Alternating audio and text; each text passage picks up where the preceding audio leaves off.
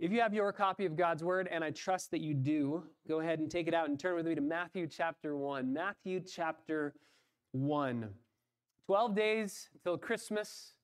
We get to meditate over the last few weeks here leading up to the Christmas day. We're going to meditate on Christmas, meditate on the birth of Christ, meditate on all that it means for us. We've been studying through the book of Revelation. We know the end of the story. We know what happens at the end. We know that Christ comes back as a conquering ruler, a conquering king. And I want us to meditate on that first coming, the first advent, being born as a little baby. Have you ever had that experience at Christmas, opening up presents? And you get the one, you open it up, you're super excited, you take the wrapping paper off, you untie the bow, you look at it, and you ask, what is this?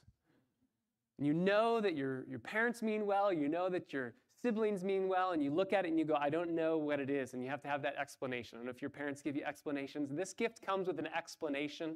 That's what my mom would always say. This gift, hang on, it comes with an explanation. If you look at the Bible, there are certain places in the Scriptures where we look and we go, what is it? What does that mean? Even so much so that we tend to, consciously or unconsciously, we tend to divide the Bible into really two main sections. Practical teaching that's easy to apply, and then parts of the Bible that we just kind of go, well, it's there, but we don't really know what it's supposed to do. Maybe some narratives in the Bible that you read and you go, okay, I get it. I know that happened in its historical reality, but I don't really know what we're supposed to do with that.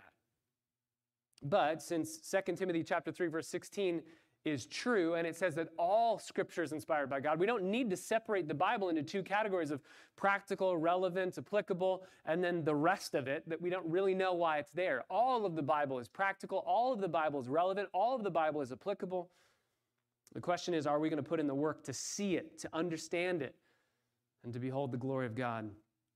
One of the most amazing places where this is seen is in the genealogies in the Bible.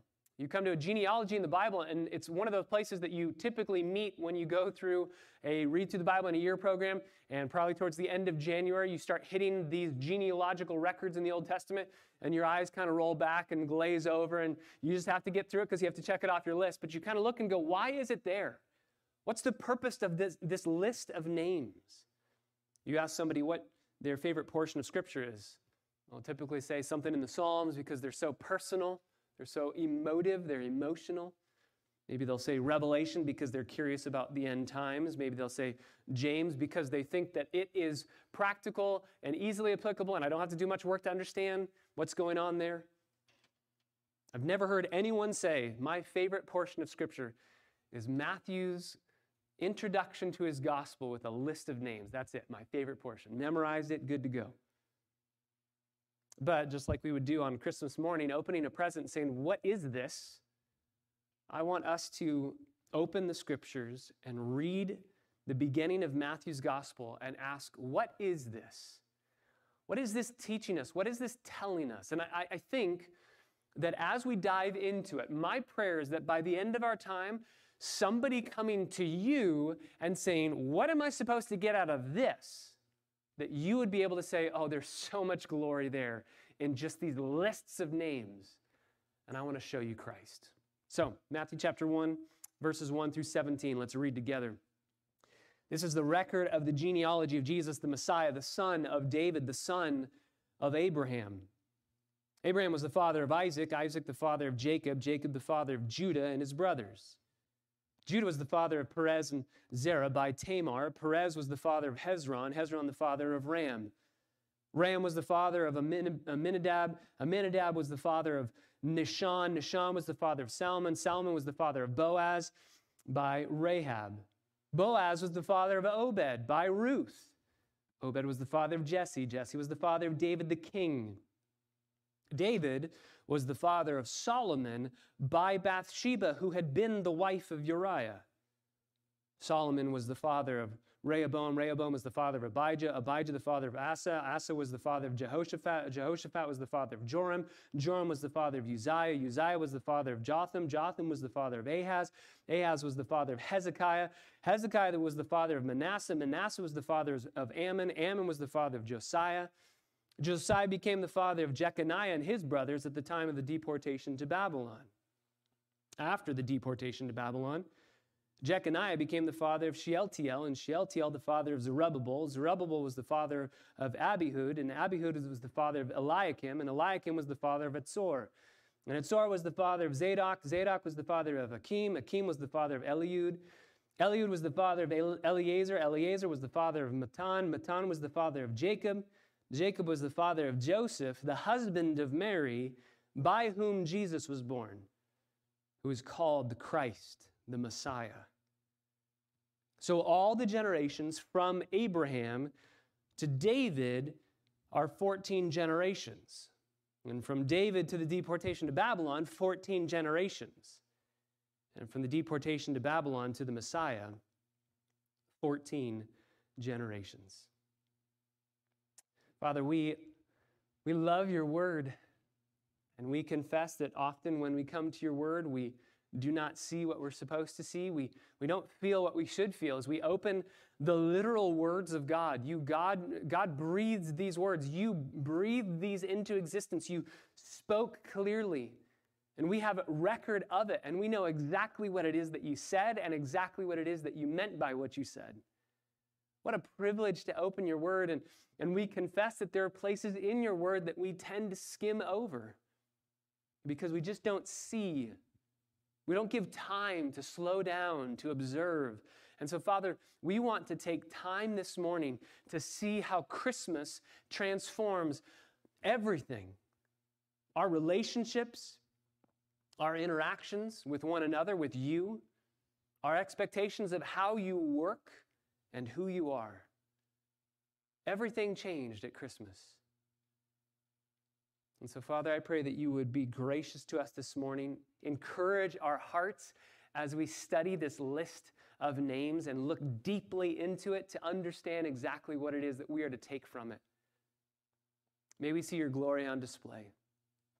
Holy Spirit, as we pray every Lord's Day, open our eyes now that we would behold wonderful things from your law. We need your help and the divine assistance of the Spirit in our hearts to illuminate our understanding, or else we will not get what we need to get out of these verses. We will not feel what we should feel. We will not be affected the way we are supposed to be affected. So, Holy Spirit, show us Christ. May he be our delight this morning. We pray in his precious name. Amen. Matthew chapter 1 opens the New Testament. And with the introduction to the New Testament, instead of immediately launching into the birth of Christ, Matthew serves us 17 verses containing nearly 50 names, covering a period of over 2,000 years, almost up to 2,000 years. It's literally, in the Greek, the book of the Genesis of Jesus Christ. Biblios, Genesis, Jesus Christou, the book of the Genesis of Christ. This is the Genesis of the New Testament.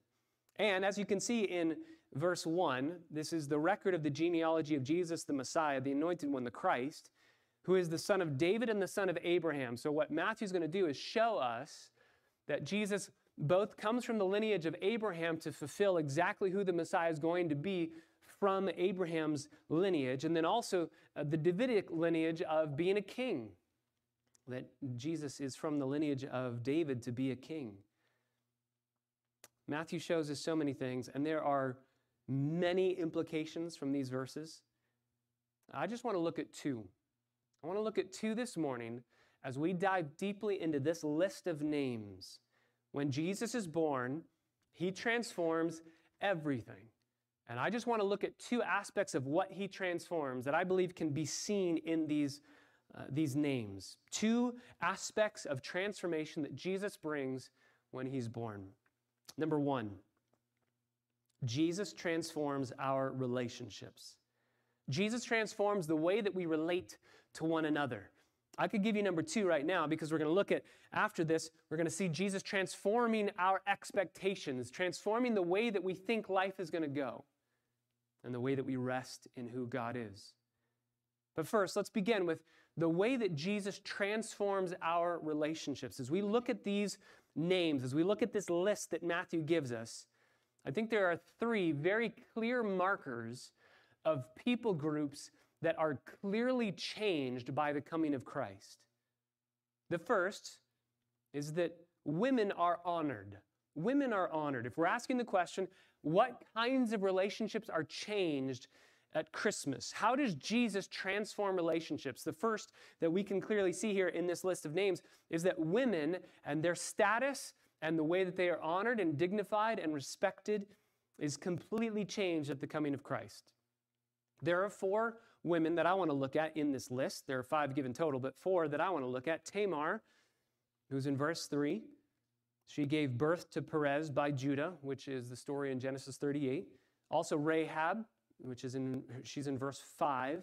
She gave birth to Boaz by Salmon, and that is in the book of Ruth, chapter 4, verse 21. Ruth, you know Ruth, chapter 1, verse 5 here in Matthew. She gave birth to Obed by Boaz, which is in Ruth chapter 4, verse 21 as well. And then Bathsheba, she's in verse 6. She gave birth to Solomon by David in 2 Samuel chapter 12, verse 4. Now, why four women? Why identify four women? Why focus on four women? I think it's important to do so not only because the text is going to do that, but also because of the day and age that we live in. You will often hear people that will say that the Bible is this archaic book and it's misogynistic and it looks down on women. One of my good friends, professor at Masters University, Dr. Will Varner, says, quote, "It has become fashionable among some feminist writers to castigate biblical writers for their sexism, along with terms like patriarchalism and male chauvinism. The entire Judeo-Christian tradition has often been blamed for perpetuating an unhealthy domination of men over women. A closer examination of the biblical writers against the backdrop of their contemporary culture, however, reveals quite a different picture. Rather than advocating the oppressive treatment of women, the biblical authors' attitudes and actions towards women often went against the grain of their contemporary culture and actually to eventually elevate the status of women. Christianity, in reality, helped to upgrade the status of women." How did it do that? How did Jesus transform the relationship? Well, to begin with, you have to go back to the Old Testament. Let's do a little bit of a history lesson of what the Bible said about women and how women could interact in society. Exodus chapter 23, verse 17 says that women were exempt from the requirements to attend the annual festivals. They didn't have to go, specifically because the Mosaic law understood that wives and mothers would have a lot of pressure on them because of their children, because of their husbands, and their responsibilities in their home. So there was an allowance made. You don't have to come up to the festival. You don't have to make a pilgrimage to the festival. You could to. 1 Samuel chapter 1, verse 9, Hannah goes to the tabernacle. You could if you were able to, but you didn't have to. In Exodus chapter 38, verse 8, women were allowed to serve at the door of the tabernacle. In Numbers chapter 6, verse 2, women were allowed to take a Nazirite vow along with men. In Nehemiah chapter 8, verses 2 through 3, women were allowed to hear the word of God as it was taught with men, alongside of the men. In Exodus chapter 15, verse 20 through 21, they were allowed to engage in music ministry along with the men. That's Miriam, that's the sister of Moses, who began the worship through song after the parting of the Red Sea. They were also allowed to prophesy alongside men in Exodus chapter 15 with Miriam, and Judges chapter 4 with Deborah, in 2 Kings chapter 22, and Nehemiah chapter 6. There was really only one thing that women were not allowed to do, and that was to serve as priests. And ultimately, there were many men that weren't allowed to serve as priests either, right? The priestly lineage was only through that tribe of Levi. And so Exodus chapter 28, verse 1, and Numbers chapter 18, verses 1 through 7 say, through the tribe of Levi, and that is the male, the men that are in the tribe of Levi, those alone are able to be priests. But other than that one restriction in the Old Testament, there is far much more freedom for women than is often thought. And I think that that's important to understand, because when Jesus shows up on the scene, he's going to go back to that reality. What changed during the intertestamental period is that the rabbinic traditions, the oral Torah, the traditions of men had turned what the Old Testament said about women and had turned that into something that was oppressive. The Bible never did that. That was rabbinic tradition. Let me give you 4 examples of this rabbinic tradition that grew up during the intertestamental period between the Old and the New Testament. These are 4 social norms that existed during the time of Jesus that he is going to transform. These are not from the Bible. These are from the Mishnah, which is Jewish oral Torah and tradition that's passed down and now been written down and codified. In one section, we are told, number 1, that women were to be shunned in public social contact. Quote, engage not in too much conversation with women. This is from the Mishnah. This is from Jewish oral tradition. Engage not in too much conversation with women. They said this with regard to one's own wife. How much more, then, does the rule apply to another man's wife? As long as a man engages in too much conversation with women, he causes evil to himself because he goes idle from the study of the Torah, so that his end will be that he will inherit Gehenna. So don't talk to women because you might go to hell. That's what it's saying. Number 2, women were not to be publicly taught the Torah according to the Mishnah. Again, this is not true in the Old Testament. This is Joshua chapter 8, verse 35, Nehemiah chapter 8, verses 2 through 3. The Bible has example after example of women being with men, being taught the Torah. But the Mishnah said that women were not to be taught the Torah. Quote, may the words of the Torah be burned, that they should be handed over to a woman. This is the attitude about women's innate inability to learn the law, to learn the Torah, that made that second temple that Herod had. It was built by Herod, that had that court of the women. You need to stay far away. You're not allowed to enter anymore. It still exists in Orthodox Judaism even today. Number 3, women were restricted from communicating the Torah to others, even to their own children. The Mishnah says, quote, an unmarried man must not be a teacher of children, nor may a woman be a teacher of children. This restriction applied to public reading of Scripture in the synagogue, even to pronouncing the benediction after a meal in your home. Finally, number 4, just some examples of how women were treated during that intertestamental period of time and into the beginning of the New Testament. Women had no right to bear public witness in a judicial case. Again, in the Mishnah, though the woman is subject to the commandments, she is disqualified from giving evidence. So she could not be a witness. She could not give evidence. First century Jewish historian Josephus characterized the attitude of those towards women when he said, quote, let not the testimony of women be admitted because of the levity and boldness of their sex. Don't listen to them. Don't trust them. All of this, again, to be clear, went far beyond what the Old Testament said. Now, think of how Jesus transforms this. Think of what happened when Jesus is born. Think of how he spoke about women. Women were never, in any time in the New Testament that we see Jesus speaking, women were never the butt of cruel jokes. They were never put down by Jesus because they were women. In fact, in his sermons, he used examples of women. He used examples of women to rebuke the faithlessness of the men in that crowd, in that generation. He used the widow of Zarephath to rebuke the men of Nazareth in Luke chapter 4, verses 28 through 29. He used the queen of Sheba to rebuke the Pharisees in Luke chapter 11, verse 31. At least twice in his parables, Jesus used a woman in a striking way to illustrate amazing faith. The persistent widow in Luke chapter 18, the woman searching for the lost coin in Luke chapter 15. Jesus is constantly going to give example after example of how amazing women are in their faith. Jesus never uttered a word that would support the idea of treating women as inferior to men, ever. They would always be honored in his teaching. They would always be honored in his preaching and never humiliated. In many churches today, women are looked down upon. They often endure cruel comments, specifically by husbands, which should never be the case. whether it's a sarcastic, biting put down that you can say afterwards, I was only joking, which if you have to say it was a joke, it was a terrible joke. Men, we should not in any way dishonor the women at CBC. Our wives first and foremost, and then every single woman around us. Jesus transformed the way that women were seen and were honored. Think about how he related to women. John chapter 4, you know it very well. The Samaritan woman, he sits down next to her. He speaks with her. He does so in a way that the disciples, when they show up, they go, whoa, whoa, you're talking to a woman and a Samaritan woman? This isn't right. He revealed himself as Messiah to her. He always sought to minister to women, never to ignore them. John chapter 8, the woman who's caught in adultery, Jesus rebukes her accusers who had conveniently ignored the guilty man in this story. Jesus never approved of her actions. He calls them sinful, right? I don't condemn you. Now go and sin no more. You were involved in sin, but stop sinning. Go and sin no more because I've given you grace.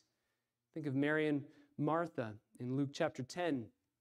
Not only does Jesus teach Mary, he's instructing her from the law, but his words to Mary indicate that she's chosen the better portion than Martha. Serving and being busy with serving, Jesus says actually it's better to sit and to hear the Torah, to interact with the Bible. While rabbis in that day were teaching that women were intellectually inferior and incapable of studying, Jesus actually commends Mary for her desire to study the Word. It was women to whom Jesus chose to reveal himself after the resurrection. First, he reveals himself to women. They were the last ones at the cross other than John. All the male disciples had fled away. They were the first ones at the tomb. Rabbis had said that they weren't reliable witnesses, and Jesus says, those are the ones I want to go to. Those are the ones I want to talk to. Luke chapter 8 tells us that many women followed Jesus and helped to minister to him. Luke chapter 7, we have that formerly immoral woman who cried tears of thanksgiving on Jesus' feet and dried them with her hair without any fear of rebuke whatsoever from Jesus. John chapter 12, Mary felt so free in the presence of Christ that she anoints his feet with that costly perfume, even when the other disciples are rebuking her. Christian novelist and scholar Dorothy Sayers said it this way, quote, "They had never known a man like this man, and there's never been such another, a prophet and a teacher who never nagged at them nor patronized them, who never made jokes about them, who took their questions seriously, who took them as he found them. Nobody could possibly guess from the words and the deeds of Jesus that there was anything funny about a woman's nature." And that continued in the New Testament with Paul commending his female co-workers in the gospel, Euodia and Syntyche. And Paul says that there's neither Jew nor Greek nor male nor female as far as getting into the kingdom. And you being a man doesn't make you more able to get into the kingdom than a woman. And here in this genealogy, we see 4 women that are handpicked by Matthew, named for the purpose of showing us Jesus is going to undo what had been done during that intertestamental period. He's going to transform the way that women were thought of, the way that they were looked down on. He's going to bring to elevate them back to the status that God sees them as. Again, I think that our church needs to have this deep down in our souls because we are complementarian. We believe that clearly the Bible defines men and women with distinct roles and responsibilities. But too often in complementarian churches, you can pull that pendulum so far over that you say that we're different even regarding worth, honor, value, and dignity. That is not true. In fact, before God defines roles and responsibilities in the book of Genesis, he defines their equality by saying, let's make man and woman in our image. Men and women are made in the image of God. Yes, they're made differently. Different roles, different responsibilities, different functions. But every single husband here, we can attest to the fact that we all married up. Not a one of us married down. We all married up. So we know that though we are made equal in the sight of God, as far as our worth, honor, value, and dignity, we are so thankful that God has given women to this church to be helpers, to be encouragers, to be ministers, to do gospel ministry in a way that us as guys just could never make it happen by ourselves. Jesus transformed the way that women were seen, were treated, and were elevated. And I think that we should take a page out of his book and see that transformation and live it out here. We have amazing women at our church that we need to honor, elevate, esteem, and give God thanks for. Number two, a second people group that was transformed, not only women, but also Gentiles. God, in sending his son, Jesus Christ, transformed the way that Gentiles were viewed. Let's go back to these four women. You have Tamar, you have Rahab, you have Ruth, and you have Bathsheba. If we just look at these four women, don't look at anybody else in this list, though we could, just look at these four women. All four women are either Gentile or married to a Gentile. Tamar and Rahab are Canaanites. They're Gentiles. They're outsiders. Ruth was a Moabite woman, so she's a Gentile. She's an outsider.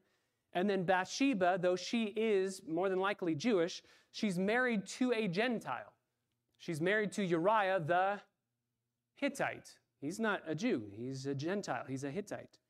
Similar to the way that women were viewed in first century in Israel in Jesus' time as being outsiders, being far away from the kingdom, being a man is better than being a woman. Similar to that kind of thinking, so too Jew versus Gentile. The Jews were looked upon favorably.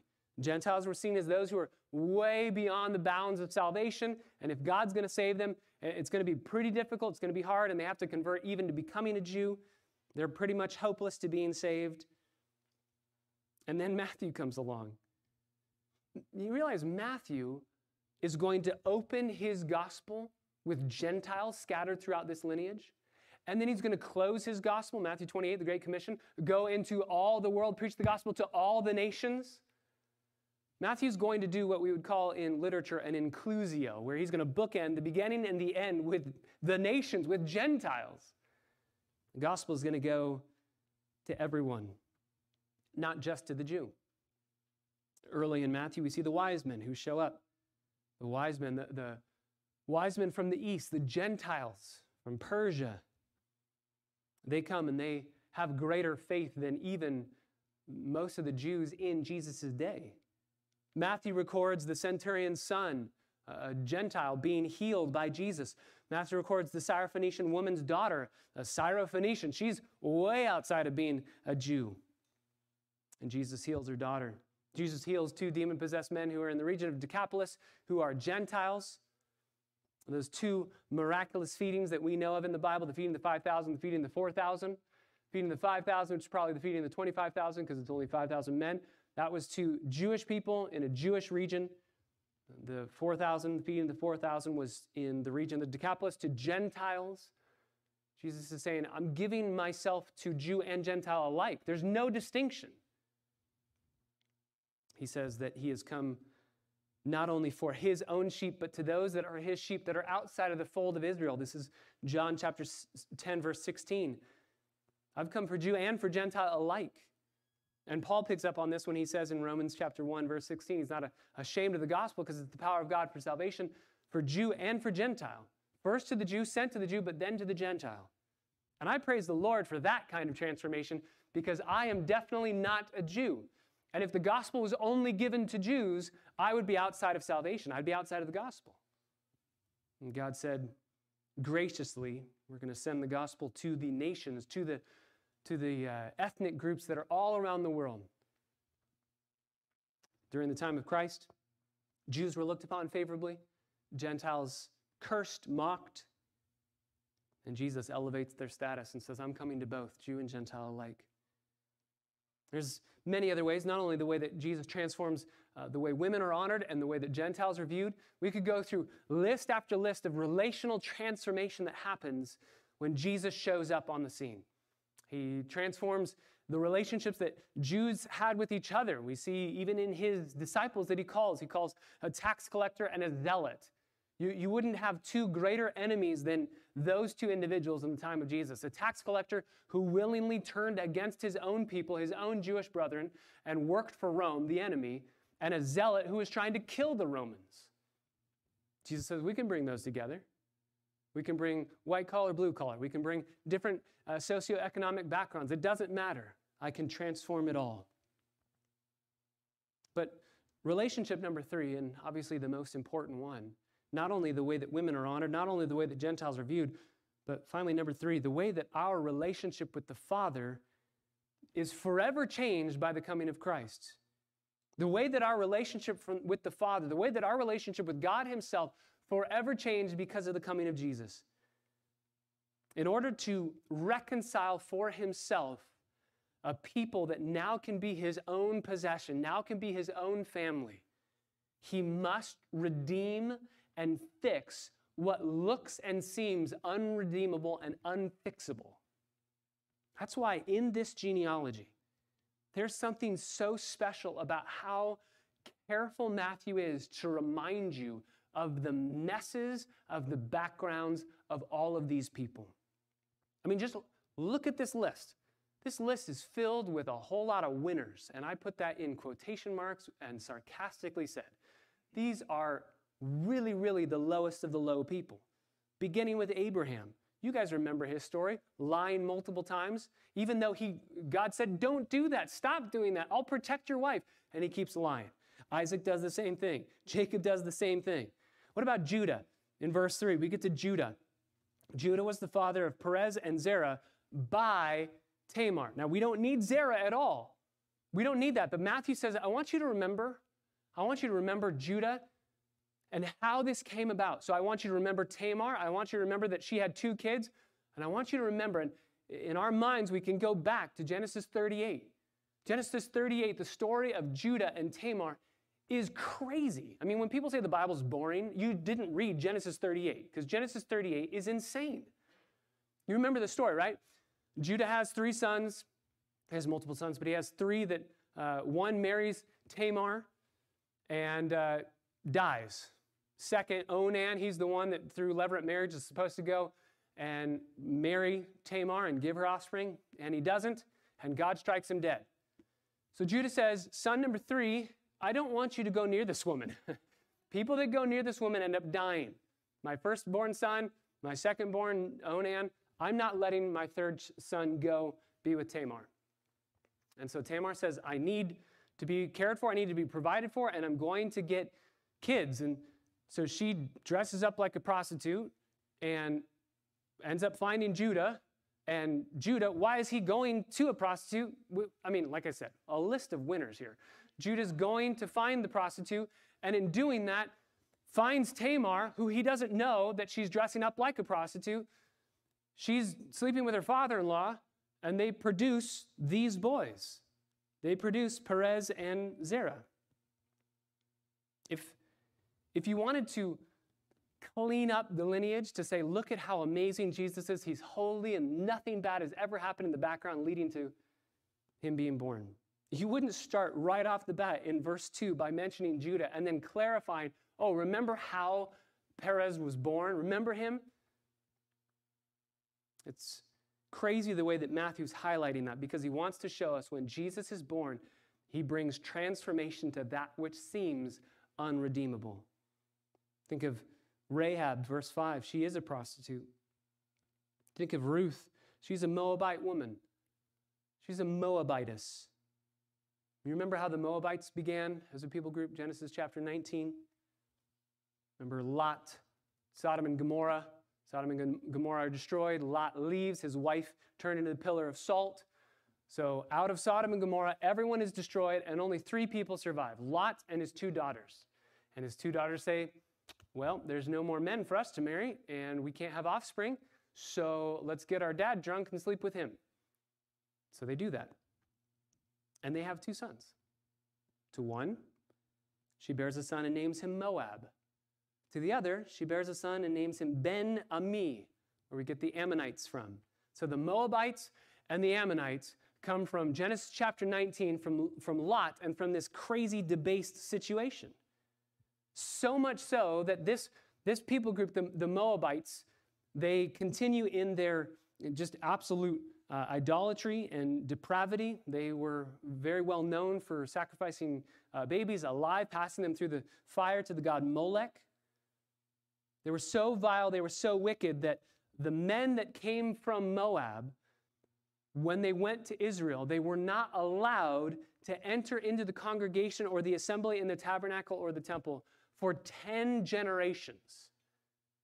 According to Deuteronomy chapter 23, verse 3. You were not allowed, if you were a Moabite man and you wanted to convert to Judaism, you were not allowed to enter into the temple or the tabernacle for 10 generations because of how wicked the lineage of the Moabite people was. We have Judah and Tamar. We have Rahab. We have Ruth. What about Bathsheba? Did you guys notice in verse 6, Jesse was the father of David the king. David was the father of Solomon. And that's all he had to say. And he does it for so many other people, right? So-and-so begat so-and-so, so-and-so begat so-and-so. But here he stops. Bathsheba had been the wife of Uriah. To jog your memory, to remind you of the sinfulness of King David and how Solomon ultimately came into existence. David was an adulterer. He was a murderer. You and I may have some serious skeletons in our family closets. We'd be hard-pressed to rival the skeletons in the closets of the lineage of Jesus. And Jesus does that on purpose, to remind you there is no such thing as a person who is unredeemable, who is unfixable. You come as broken as possible to Jesus, and he says, I can work with that. Look at what I already worked with. Jesus came to bring light into the darkest places in our lives. That's why we sing, yet in thy dark streets shineth the everlasting light. In the darkest place, God says, I can bring light. The hopes and the fears of all of the years are met in Christ. He transforms our relationship in honoring women. He transforms our relationship between Jew and Gentile and how Gentiles are viewed. And he transforms our relationship with God the Father by redeeming us, by fixing what's broken, and now bringing us into the family of God. He is our Messiah. That's why it says in verse 16, Jacob was the father of Joseph. Joseph was the husband of Mary, by whom Jesus was born, who is called the Messiah, the Christ, the anointed one who's going to come and save us from our sins. That's why Jesus said in Matthew chapter 9, verse 13, I didn't come to call the righteous. I came to call the sinners. And I have a whole family tree filled with them, and I can redeem all of it. Jesus came to transform our relationships. And number two, Jesus came to transform our expectations. Jesus came to transform our expectations. There are three expectations that I see that fill out this list, this lineage, that can teach us about the way that we view God and the way that God works in our lives. Expectation number one, Jesus transforms our expectations of how God works. Jesus transforms the coming of Jesus, the birth of Christ, Christmas itself, transforms the way that we expect God to work, how God works in our lives. This whole genealogy is a resume. It's a resume that is given to declare Jesus is the rightful heir to the throne. And there's an art to writing a resume. You know that art, right? There's an art to writing a resume where you find a way to brag without bragging. You find a way to boast about what you've done without coming across as if you're boasting. And so you tend to, when you're writing a resume, put all the best things you've done and either leave out the worst things, the bad parts, or put them in a place where they can kind of get mixed. You never highlight those things. People tinkered with their resumes back then. People tinkered with their genealogies. That's what Herod the Great did. He wanted to prove to his people that he earned the throne, that he deserved the throne, that he had a right to the throne. And so he tinkered with his genealogical record. And we know that. Maybe that's why Matthew's saying, I don't want to tinker with anything. I want to show you all the bad stuff. Because I want you to know that Jesus has no fear whatsoever, no shame whatsoever of being born to sinful, messed up people. We have already seen there's women in this list. There are Gentiles in this list. There are racial outsiders. There's gender outsiders.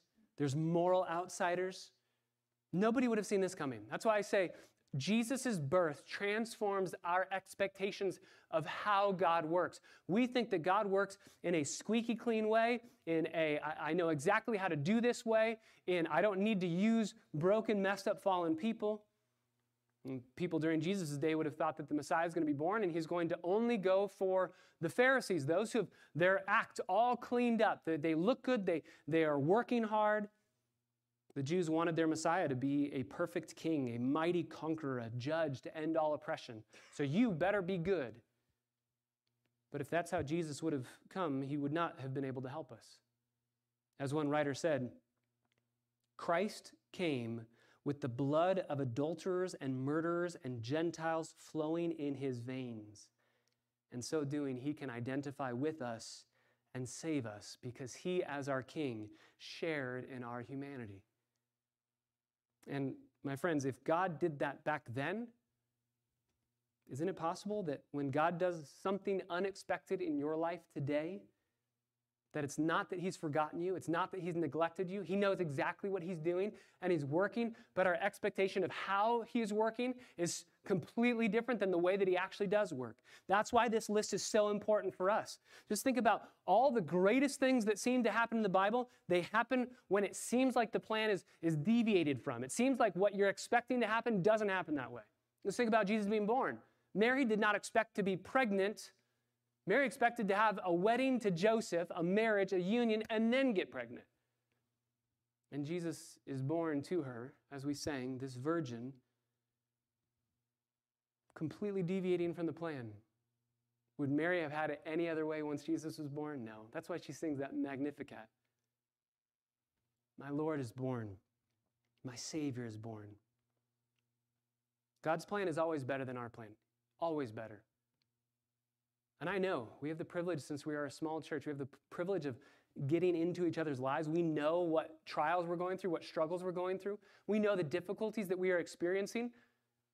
And my encouragement to all of you today is to bring those expectations that you had. This is what I thought life was going to be like. This is how life is.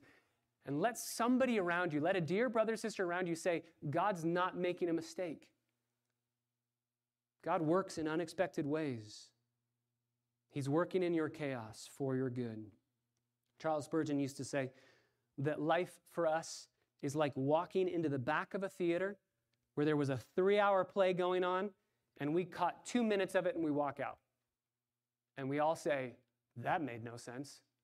That's what life's like. We're just a tiny little blip in the timeline of God's redemptive history. And sometimes we look and we go, this makes no sense. But God in his grace, through this lineage, is reminding us it would have made no sense to Judah and Tamar what was going on. It would have made no sense to Ruth what was going on, to Naomi what was going on, to Boaz what was going on. And through it all, God is weaving together this amazing tapestry of hope in the midst of hopelessness and grace in the midst of despair. Jesus' birth transforms, number one, our expectation of how God works. Number two, Jesus' birth transforms our expectation of when God works. Jesus' birth transforms our expectation of when God works. Just quickly, it takes a long time for God to fulfill his promises.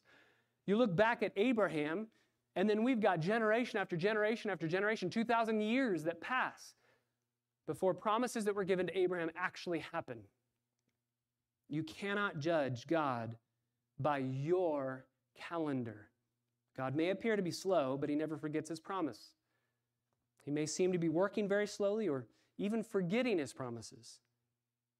But when his promises come true, and they always will, they will burst forth in glory beyond anything you could possibly imagine. Jesus' birth transforms our expectation of how God works, our expectation of when God works, and finally, number three, our expectation of why God works. Why is God working? What is he doing? Why? What's the motivation for why he was being born? I think many people come to God and they think that God, the way that God works and why he works is to whip you into shape, hurry up and try harder, get your act together, and just stop being a mistake. Just stop being a mistake. And I think that there is something fascinating about this genealogical record. The way that Matthew ends it in verse 17. All the generations from Abraham to David are 14. From David to the deportation to Babylon, 14. And from the deportation to Babylon to the Messiah, 14. So 3 groups of 14. It's unusually tidy. 3 14s, we could also say it a different way. It's 6 sets of 7. 6 sets of 7. Making Jesus the 7th 7. In the Bible, you know that the number 7 is highly significant. On the week of creation, on the 7th day, God rested from his work on that 7th day. It was a day of rest. In the Mosaic Law, every 7 years, the farmer is going to let the land lie fallow. Don't plant anything there. Let it rest. Give it a chance to replenish its nutrients. And so every 7th year represented rest. In Leviticus 25, the last of the 7th period of 7 years, so the 49th year was to be a year of Jubilee. In that year, all the slaves were to be freed, all the debts were forgiven, all the land, all the people were to have rest from their weariness and their burdens.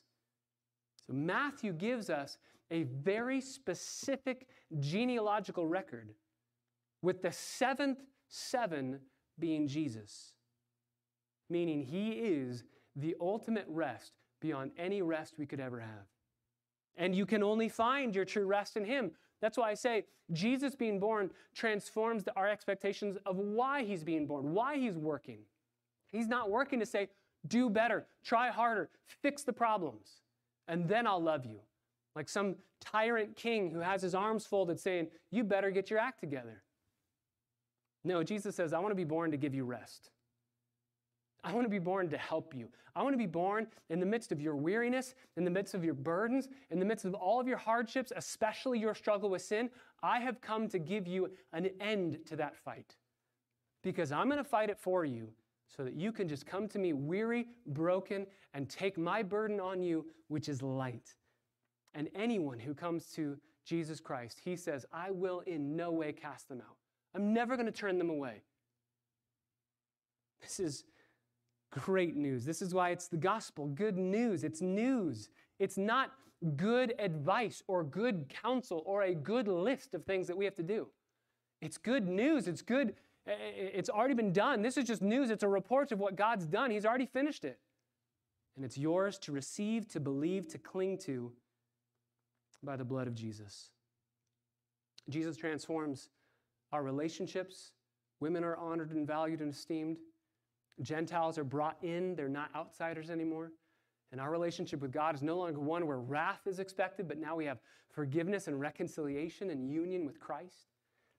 Jesus transforms our expectations of how God works, when God works, and why God works. So as we wrap all this up, just 2 points of conclusion. Number 1, I pray that just a short, simple, straightforward study of these names, this list of names, I pray that, number 1, it would help you to value all of Scripture. Value all of it. There is so much to be seen, even in a list of names. Don't ever read the Bible and think, well, this is the boring part, or this is the part I need to skip, or I want to get to the good stuff. Value all of Scripture. Like Philip and the Ethiopian eunuch, if someone were reading this passage and you asked them, do you understand what you are reading? And they said, I have no idea. What is this? Could you show them how amazing the genealogical record Matthew gives us is, and how Scripture points? This passage points to so many facets of the glory of God. Could you do that? And finally, number 2, don't just value all of Scripture, but specifically at this time, at Christmas, glory in all that Jesus is for you. Everything that he did in being born was for you, so that you could be brought in, that you could be forgiven, that your sin, deserving of wrath and of hell itself, could be done for, paid in full. How did he do that? He did that by stepping into our world, living life with us. This is such a glorious thing. In 1961, the Russians put the first man into space, Yuri Gagarin, and Khrushchev said that when Gagarin went into space, he looked around and he didn't see God. God wasn't there. There must not be a God. In response to this, C.S. Lewis wrote an article called The Seeing Eye. And Lewis said that if there is a God who made us, he created us, then we could never discover him by going up into the air. God would not relate to human beings the way a man on the second floor relates to a man on the first floor. He would relate to us the way Shakespeare relates to Hamlet. Shakespeare is the creator of Hamlet's world and of Hamlet himself. Hamlet can only know Shakespeare exists if Shakespeare himself reveals that to him. So the only way to know about God is if God has revealed himself to us. And the way that God did that is by writing himself into our story as Jesus Christ, the God-man. Christmas tells us that God didn't merely write information about himself. That would have been glorious enough. Scripture tells us, Christmas teaches that God wrote himself into the drama of this story. He came into creation. He lived among us. He felt what it feels like to be human. He cried with us. He laughed with us. He knows heartache. He knows pain. He came to his own, and his own didn't receive him. In fact, they killed him. But in that death, Jesus became life for all who would trust him alone for salvation. That's the reason to rejoice. That's the reason that we sing, Immanuel, God with us, written into our story has come. Because by his all-sufficient merit, he raises us to our heavenly throne. That's the reason to behold him. That's the reason to adore him. That's the reason to worship him, to treasure him, to savor him. So let's adore Christ, the Lord, together. Father, we thank you so much for the reality of the transforming effect of the gospel. That your birth, the reality of you writing yourself into the story that you wrote, transforms everything. It transforms our relationships. It transforms our expectations. It transforms our hope. It transforms everything. So, Father, I pray that you would be glorified as we adore you, Christ the Lord, who's transformed our lives and given us comfort and joy. We pray in the name of Jesus, our Savior. Amen.